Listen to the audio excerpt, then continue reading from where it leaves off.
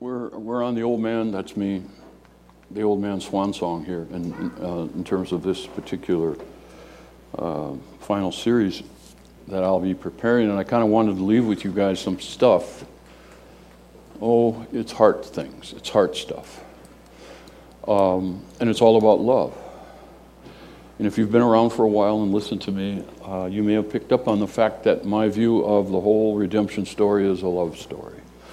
And in fact, I view the Bible, Genesis from Revelation, as I've said many times, as a romance. The Bible's a romance. This is God wooing the world, wooing the children, calling people unto himself. And at the bottom of that call is love. It's love. It is a love supreme we're talking about. John Coltrane, the best record of all time, in my view. I used to listen to it for hours and hours when I was a young man in the army in Germany. And I was just thinking, how did I do that? I must have had a record player, had the album. So they're in the barracks. I mean, this was before cassettes, okay? So I had the capacity to play a record, and I played a Love Supreme, man. A Love Supreme. I didn't know what that love was. I'd never experienced that love. But there is a supreme love that orders and animates the universe that is created by this God.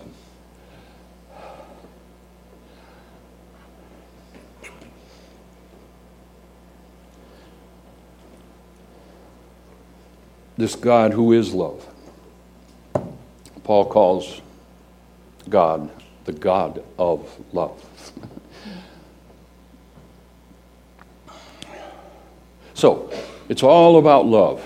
And only love has the power to really awaken, animate, and fuel the human heart. And to put us in a right relationship with our Maker. And to cause us, by grace, to be connected and fruitful in that connection. And that's what this is about. So here's The Power of Love by C.S. Lewis, who wrote a great book called The Four Loves. This is back in the 20th century. And Lewis was perhaps the premier Christian scholar and intellectual of the 20th century. And here's what he's written about. There's a bunch of big words and stuff.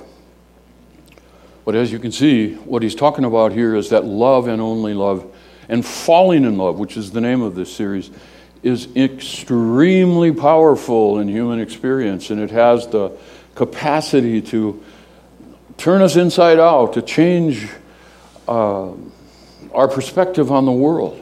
I'll just read it. The event of falling in love is of such a nature that we're right to reject as tolerable, or as intolerable. It's intolerable to think that love is transitory. In one high bound, that's like a jump. Think of Kevin Durant. Cavs in 7, right? Think of Kevin Durant. Unbelievable. In one high bound, it has overleaped the massive, that is the whole construct of our selfhood. And with that, Lewis implies our tendency to curve back our affection upon ourselves. And uncharacteristically, we find ourselves, I'm not reading, I'm just talking, it has made appetite itself altruistic, which means that our very wants and desires are no longer inward focused, but actually become directed outward to another person. Tossed personal happiness aside as a triviality. This is what happens when we fall in love. And planted the interests of another in the center of our being. Only love can do this. Spontaneously and without effort, we have fulfilled the law towards one person, that our beloved, by loving our neighbor as ourselves. It is an image. Falling in love is an image, a foretaste of what we must become to all if love himself, talking about God, talking about Jesus, rules in us without a rival. It is even, well used, a preparation for that. So this is the series. It's about love. Only love has the power. Only love really among the virtues lasts. All of our gifts have an expiration date. Love remains at the end of all. So, last week, falling in love with the triune God. Today, we're talking about falling in love with the Father. Next week, and Mike will be preaching about falling in love with Jesus, falling in love with the Holy Spirit. Can hardly wait to get to that one. This is a much neglected topic and very important in the Christian life. And then I want to show that love is the fuel or the path to holiness, growth and grace and purity. Falling in love with God is the path, the fuel for service. Falling in love with God is the path to mission. And that's the series. But today, again, falling in love with the Father. So let me just take my time with this one. We have a goal in this series, and I have a goal for you today. Actually, I want to help you get somewhere. I want to help you get somewhere from where you actually are. I don't know what the state of your affections is here today.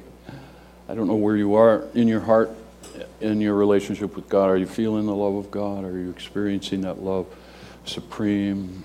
Is your inner being resonant with the presence of God in your consciousness and your personal awareness of His love and your responsiveness to that love? Is that where you are? Or is it possible that you may be finding yourself today somewhat distant?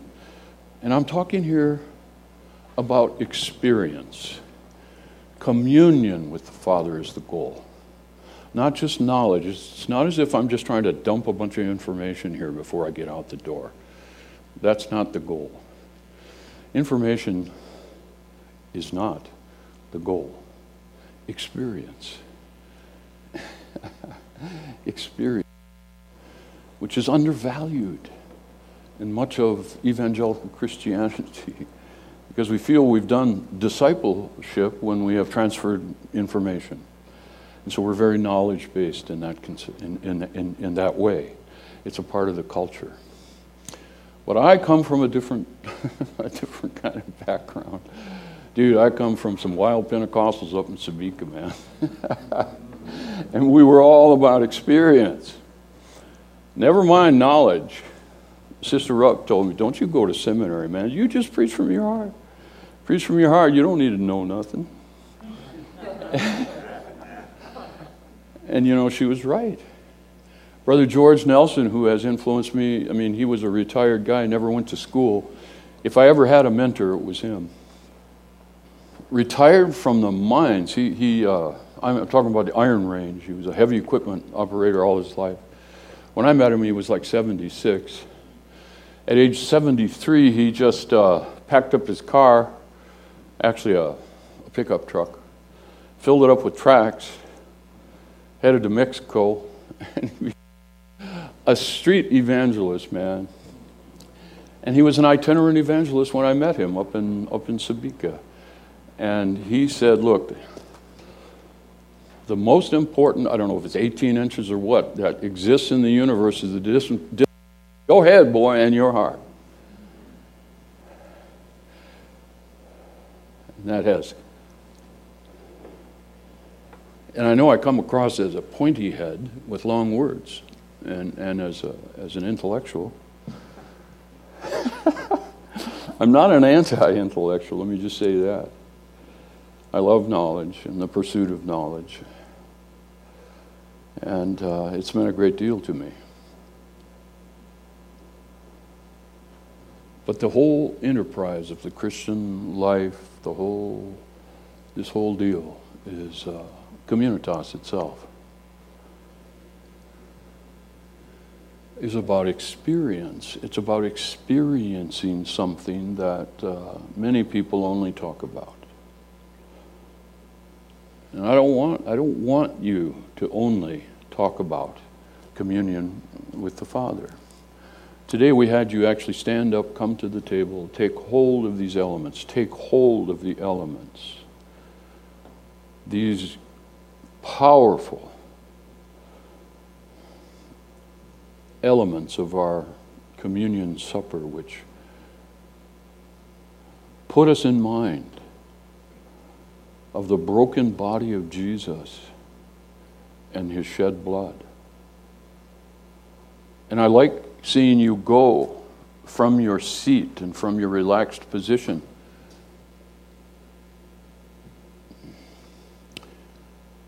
And I like to see you appropriating these gifts of God, responding to what's offered. And that's what communion with the Father requires. So in order to help you understand that, I want to make a distinction, and that is a distinction. Let me back up just for a second, and you can see between two things, two parts of our understanding of what God has done and what we must do. You know, the Bible says, work out your salvation with fear and trembling, for it is God that is at work within you. So at the bottom, it's the work of God. But there is remaining for us an engagement that is directed by the enlivened will that has been touched by an experience of the love of God that would cause us then to move out into communion. Okay? So let's just consider union. Now, this is something that is entirely the work of God. And I'd like to just sit here and dwell on that for the next 30 minutes, but I cannot do it. We must rush along, but I'll just drop a question at this point. Do you think about this much at all, if ever? I am one with God. He, by His grace, has made me one with Himself. There's something so powerful in just turning on the light bulb. My life in its entirety is hid with God in Christ. I am one with the Creator through Christ, my Lord. And that only happens by God's grace. I'm going to show you a couple of verses, Ephesians 2, 4 through 7. We can see this whole process. There's only one subject here grammatically, which means there's only one actor. There's only one person who's active in this process of making me one with my Lord. You see, it's God. He's rich in mercy, and that mercy even flows from His love. At the bottom of everything that has to do with our redemption is the love of God. And that love is great. It's infinite. Even when we were dead in trespasses, made us alive together with Christ. By grace you've been saved, and raised us up with Him and seated us with Him in the heavenly places in Christ Jesus. To make it even more plain, another verse, this one, I call it, well, countless scholars before me have called it the golden chain. And it is a chain that holds from eternity past to eternity future. And it's right there in Romans 8, 28, 30. And again, it's all of and by God and by His grace. We know that we know that for those who love God, which is what we're trying to get all of us into the experience of doing, all things work together for good, for those who are called according to His purpose. Notice he zooms in and then zooms out. He looks at things with specificity and then more general, and then he backs back in. And ultimately, he's showing us this chain that keeps us secure in Almighty God and in His love. From before the foundation of the world, throughout all of eternity, we've been made one with God. All things work together for good for those who are called according to His purpose. Those whom He foreknew, He also predestined to be conformed to the image of His Son. And those whom He predestined, He also called. And those whom He called, He also justified. This is past tense stuff, which is proleptic, prophetic language. It's a done deal from the divine perspective. And those whom He justified, He also glorified. Eternity past, eternity forward, up and into the dimension of the grace of God, made one with the God who made us. And it's all Him. But communion, my friends, is something more, or not more, but slightly different that must be distinguished from union. Because here, we are called upon to act. We are called upon to engage. We are called upon to appropriate what is offered to us and made known to us by the grace of God, the person of the Holy Spirit, who comes with great consolation as that other comforter and places before our spiritual eyes a vision of Jesus and all that he has done for us, and calls us then to step into that realm in which Jesus rules, the very kingdom of God. So our experience is variable. Our union is not variable. It's a done deal. It's an eternal fact. But our experience from day to day, and I think you'll concur, is not really a done deal so much. It's dynamic. It's subjective, obviously, by definition. And we have ups and downs, and like we're stressed, and sometimes we sort of lose it. We're not immediately conscious of the fact of the eternal love of God, which he has commended to us, okay, according to Romans 5:8. In Christ, God so commended his love toward us in that while we were yet sinners, Christ died for us. And so that's a great fact, but our hearts don't always resonate with the facts. And it's because we're not really taking the necessary steps to engage in that reality. And again, that's the goal. Commit to the Father. Our experience is variable. It depends. It's dependent. There's a contingency. It's like, dude, lay hold of this stuff, you know. Respond to the Father's love. Now, these active measures on our part might take, and I just quickly go over and I don't have time, cling to the promises of God. Especially the truth of his love. I mean, that's the issue. Pray to the Lord. Respond to him and pray. Cry out for help. You can pray to the Holy Spirit. Spirit, please show me Jesus and his great love. Listen to the Spirit and then obey the promptings of the Holy Spirit. Okay, so that's the goal. We can get there, but there are certain obstacles. I'm talking about unbiblical thoughts and feelings, obstacles. So again, back in the day when I was in the Army, okay, I was in what they called advanced infantry training, Fort Jackson, South Carolina, Columbia. This is where my sense of vocation in the world began to be developed. My parents came to visit me.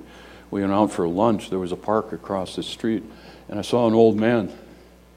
He was kind of bent over, and he looked like what we used to call, you know, in the 60s, he looked like a hobo, a street dude. He was sort of bent over in the park over there, and he was having a kind of conversation with the pigeons that were gathering around the park bench. And there was something to me so attractive by that guy. My parents say, okay, what are you going to do? What are you going to do with your life? What are you going to do? What are you going to do? And I pointed out the window and I said, I'm going to be like that guy. Which, of course, was a crushing blow to my sweet parents. But I liked the way that guy had carved out some space for himself. He was in no way responding to the norms and standards of society. And I just thought, dude, come on. I don't want to get on that Ferris wheel, which is, of course, all about the man and the society or whatever. I just could not find that way into some kind of grown-up like sense of, but this is for my therapist, not for you guys. But you see, unbiblical thoughts and feelings, they emerge quite naturally for in the course of trying to finish a sentence. And so yesterday, I don't know, I'm hoping that you can see this. I was out in the yard thinking about these things, and I saw that tree. Can you see that's a blue spruce? It's in my backyard, and see how it's bent? Now, we had a huge snowstorm. I think it was in November, if I'm not mistaken. Wet snow, whatever, and windy and all those kinds of things. And there's like 2 feet of snow on top of that thing. And it just, it bent over. I can't carry this load. Obviously, it's not an indigenous plant in my backyard. It was probably, I think, when we moved into that house, it was about this tall. That was in 2004. So it's had a great, time growing and all. It seems quite healthy.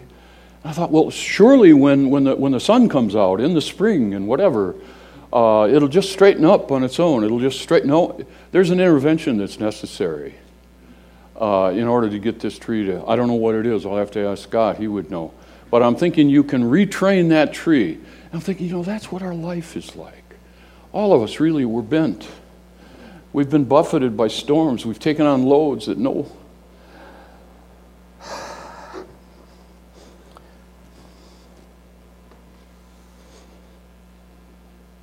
nobody is really designed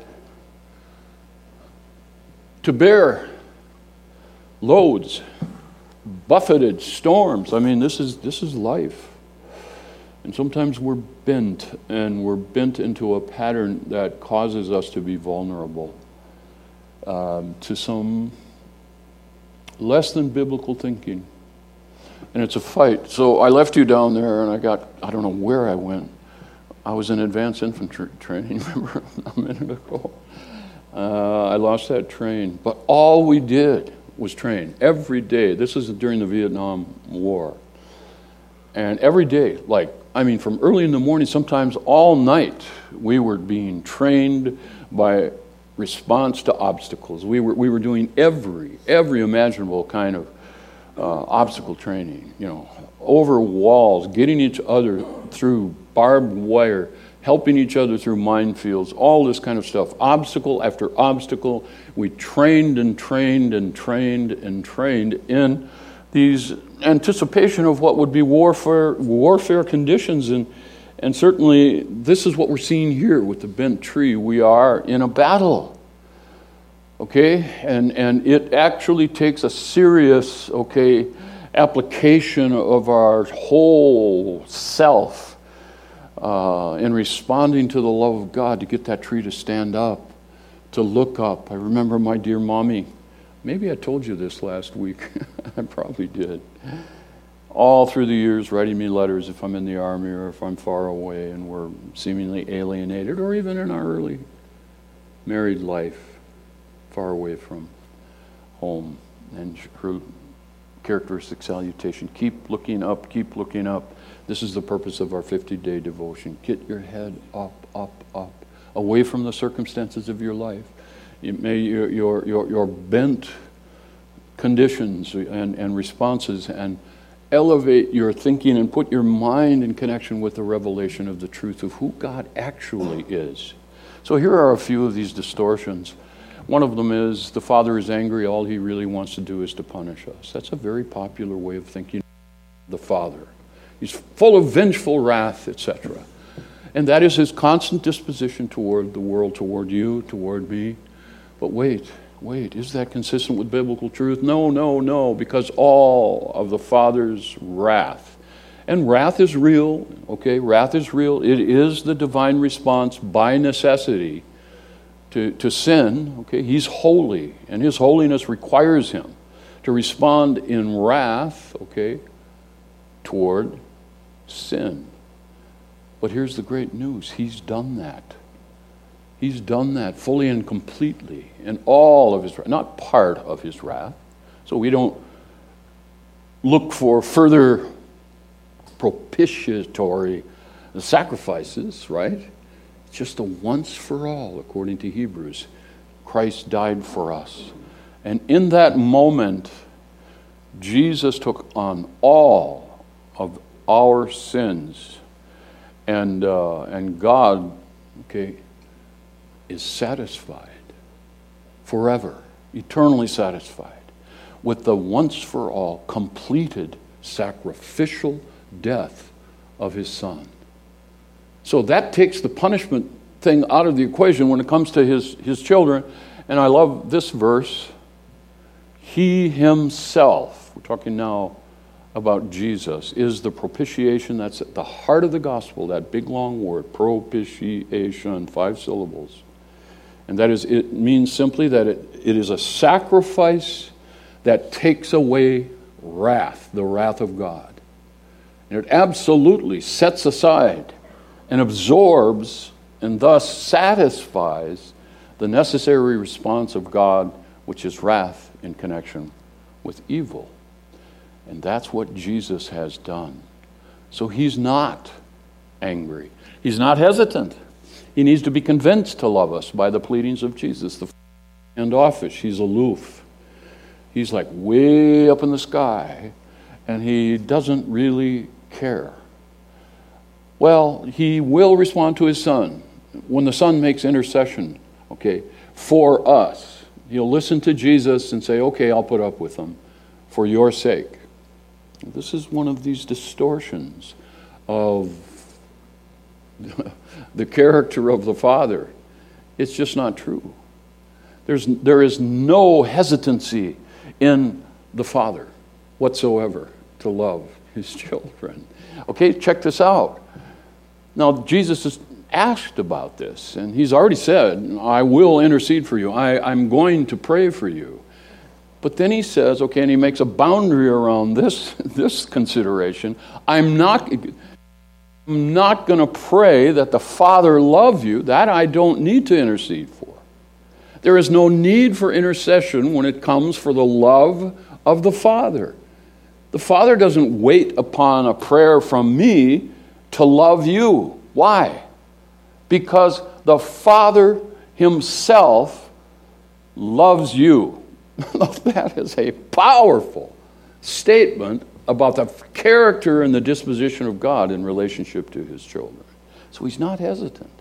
He is reliably, consistently, forever carrying that disposition of love toward all of his children. That's just who he is. It's who he is. It's who he is. It's who he is. He loves you. The Father loves you. And here's another one, another dangerous distortion, okay? When I'm good, he loves me. But when I screw up, how many of you screwed up recently at all? Oh, thank you. I'm not alone. When I screw up, I feel, oh, no, God's angry with me. No, he's really, I can't.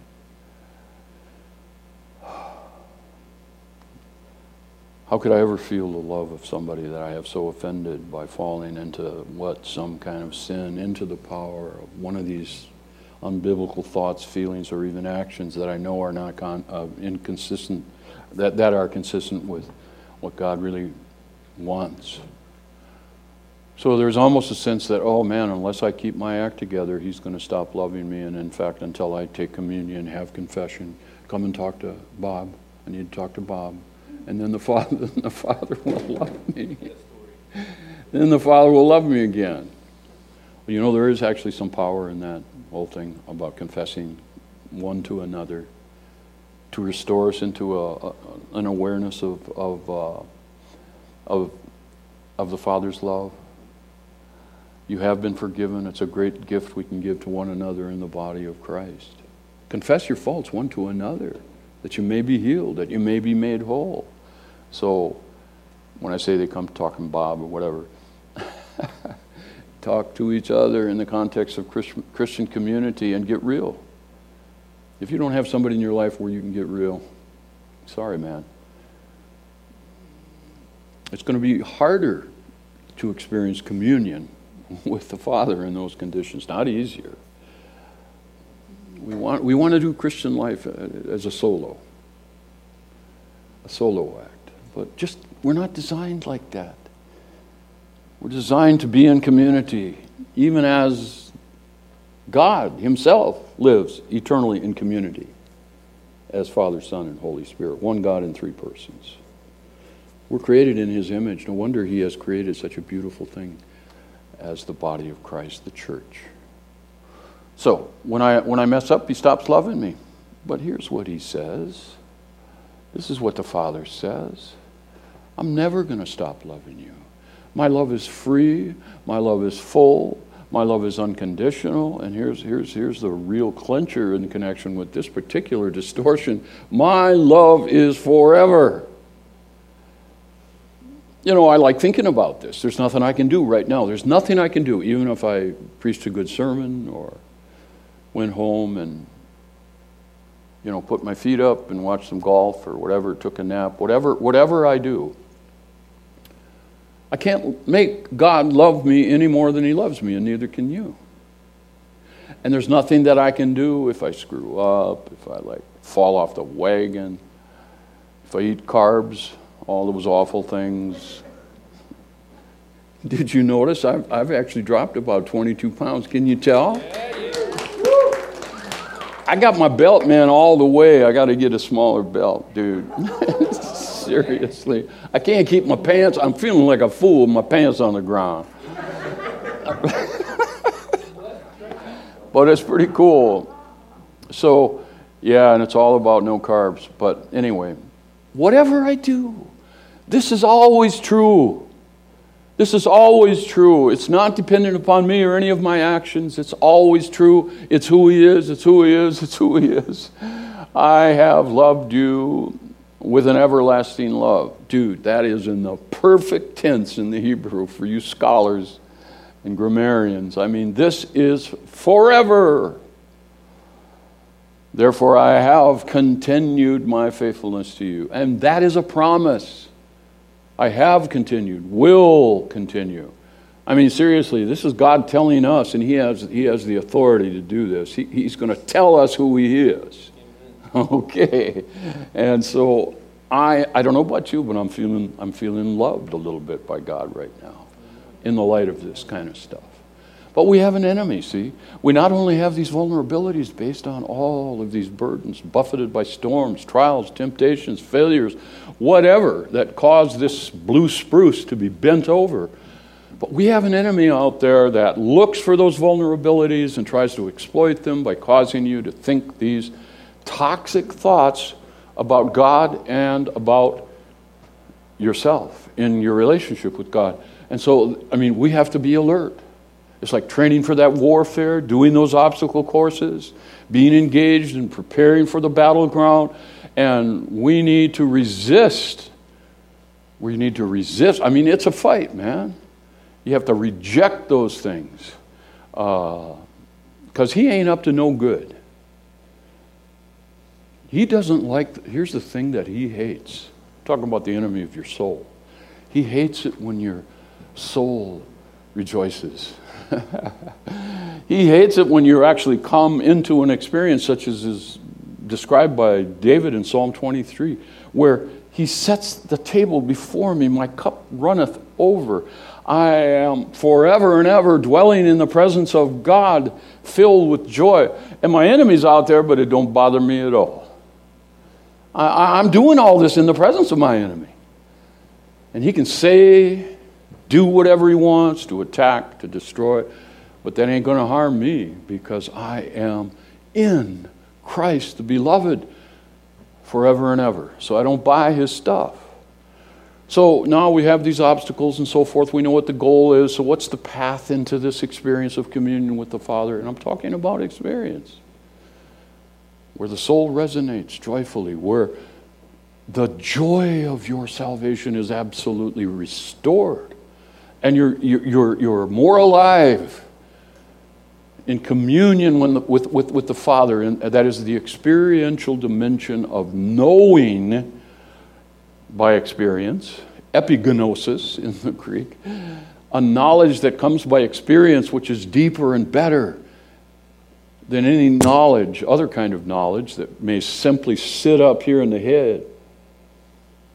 An awareness of his love that causes us then to respond.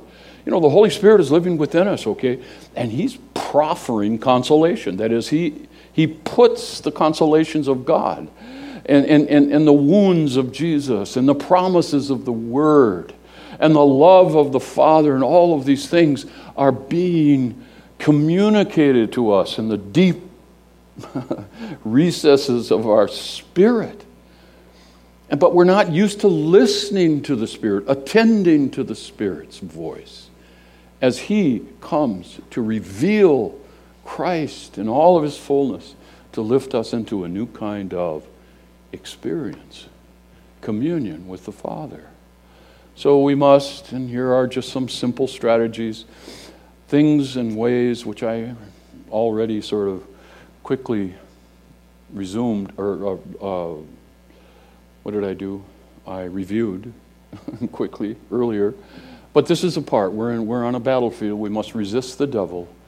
We must overcome the obstacles. This is what we've been trained to do. That's what we have to get into, that training. We have to get in to that constant thing in which we're fighting against these distorted thoughts and beliefs. And then ultimately, we need to respond, because it's all about response. It's all about response. This is how we love the Father. Response to the love supreme in Christ. See, it's response. Beneath our love is His love. And it's only really as we come into the experience of that love that we are enabled and empowered to love Him back. We have to believe. Just a few things. We have to believe in His love. I mean, the Bible is filled with these confirming indicators and beautiful promises and explanations and descriptions, even as He chose us in Him before the foundation of the world. Notice, in love. Love is at the bottom of the redemptive exertions of Father, Son, and Holy Spirit bringing salvation into the world. It's about love. In love, He predestined us for adoption to Himself as sons through Jesus Christ, according to the purpose of His will. So believe in that love. This is what the Father thinks of you. He loves you. This is how He feels about you. He loves you. Delight in His love. And I love the old King James word that's used at the beginning of this verse. Behold. Behold. I love that. We don't see it in modern translations, and of course it's an obsolete word. But it's like, check it out. I mean, I want you to sit there, lift your head, take in. I mean, be cognizant, okay? Foster an awareness. Check it out. Wow. I mean, it's awesome. It's like what you say to your friend, and here's the northern lights or whatever. And it's a beautiful night. Behold the skies and the beauty of the things that God has created. I want you to enter into an awareness of these things. So I'm going to say, delight in this. Let's enjoy this. See what great love the Father has lavished upon us, that we should be called the children of God. And man, if you can't take delight in that, there's something, well, I don't want to suggest that you can't, because you can. It's the most delightful of all things to walk in this world, this dark and scarred and bent over world, with a confidence that, I mean, it goes down to your toes. Even my toes, which I can barely feel anymore, but they're there. I can wiggle them. They're there. Down to your toes. Oh man, to have an assurance and a certainty. Somebody said, what are you? What are you? What are you? I'm a child of God. I'm a child of God. That is the truest thing I can think or say about myself. That's just where it's at. That's where it all lands. I'm a child of the Father. Dude, I take immense delight in that, and I encourage you to do that. This will change your heart. It will change your rest in these things. Holy Spirit, when you think about this, is at work, constantly doing. I mean, the love of God is being poured out by the Holy Spirit into our spirits. And the Holy Spirit is also not just pouring out the subjective experience of love, or the possibility thereof for those who receive it, but He's also testifying. He's testifying. And this is a subjective experience, friends. This is the voice of the Spirit. He speaks to us of the Father's love. Just like, Song of Solomon's kind of stuff. The lover speaks tenderly to the beloved, and speaks eloquently of her excellencies and beauty, and gives assurance constantly of the love that is so very much driving the heart in that relationship. So the Spirit testifies on this deep level of our spirit, okay? And once again, what's being impressed upon us is that we are the children of God. So I'm saying rest in that. Rest in that, my dear friends. And then express your love to the Father. And this is the last little section. This is another way that can be neglected in our Christian life. I mean, maximizing experience, okay? Facilitating the experience of God's unconquerable love, His infinite and unconditional love for me and for you. We can respond also by expressing our love for Him. So how do we do that? Well, we worship Him. God, you are my God. And forever I will adore you. Forever I will worship you. Forever I will serve you. Forever I will love you. Thank you for loving me. We worship Him privately and corporately. He is the highest object of our affection, above all else in this world, above even our own lives, is our commitment, I guess, to the love of God, to the being of God, to the person of the Father. And so we worship Him, Father, Son, and Holy Spirit. We obey Him. When the Holy Spirit speaks to us, once we begin to be attentive to what He is saying, He may give us guidance, and He does, about relationships, real life situations. Oh God, how should I respond in this situation? What do? I need your wisdom. What have you? There's no better way of bringing to fruition, as it were, the love that I feel for the Father, and it's a natural thing, man. It's a natural thing. It's not like out of duty. It's not out of duty. It's like, imagine yourself, you're on a walk with the old man, your Father, who loves you, and you love Him. And as you walk along, joyfully exchanging your experience in the world, the Father says, hey, pick that up, will you? Well, of course you're going to do that. I ain't picking it up, you go pick it up. I mean, what kind of, no, that's in an alienated kind of religion. It is the delight of the children of God to comply with His wishes and to enhance His joy. I mean, seriously, when we're talking about God as the object of our love, we're talking about the pleasure that we get in responding in delight to His commands and enhancing our sense of pleasure in that relationship by pleasing not just ourselves, but Him.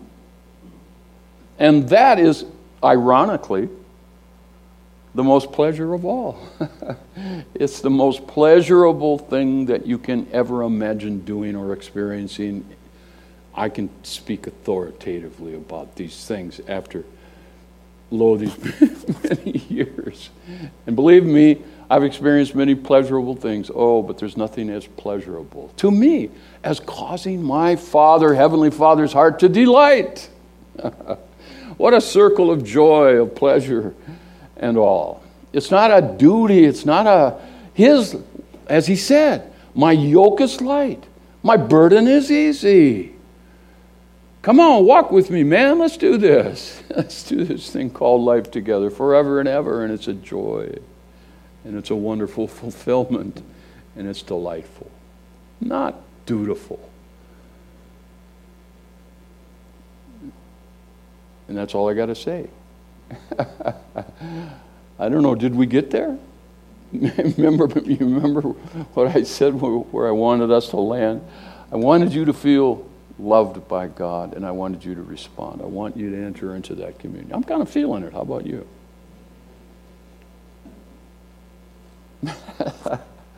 All right. Come on. Let's sing about that. Let's enjoy that for a minute together. The brothers are going to sing some songs here. Or just one, actually. This is like a throwback to the 60s, isn't it, with these brothers? It feels like the folk revival a little bit here. I mean, I'm serious. I'm not putting that down. That's my thing. That's my jam. I forgot my bell bottoms. I was going to mention that. I forgot to show up to the 60s.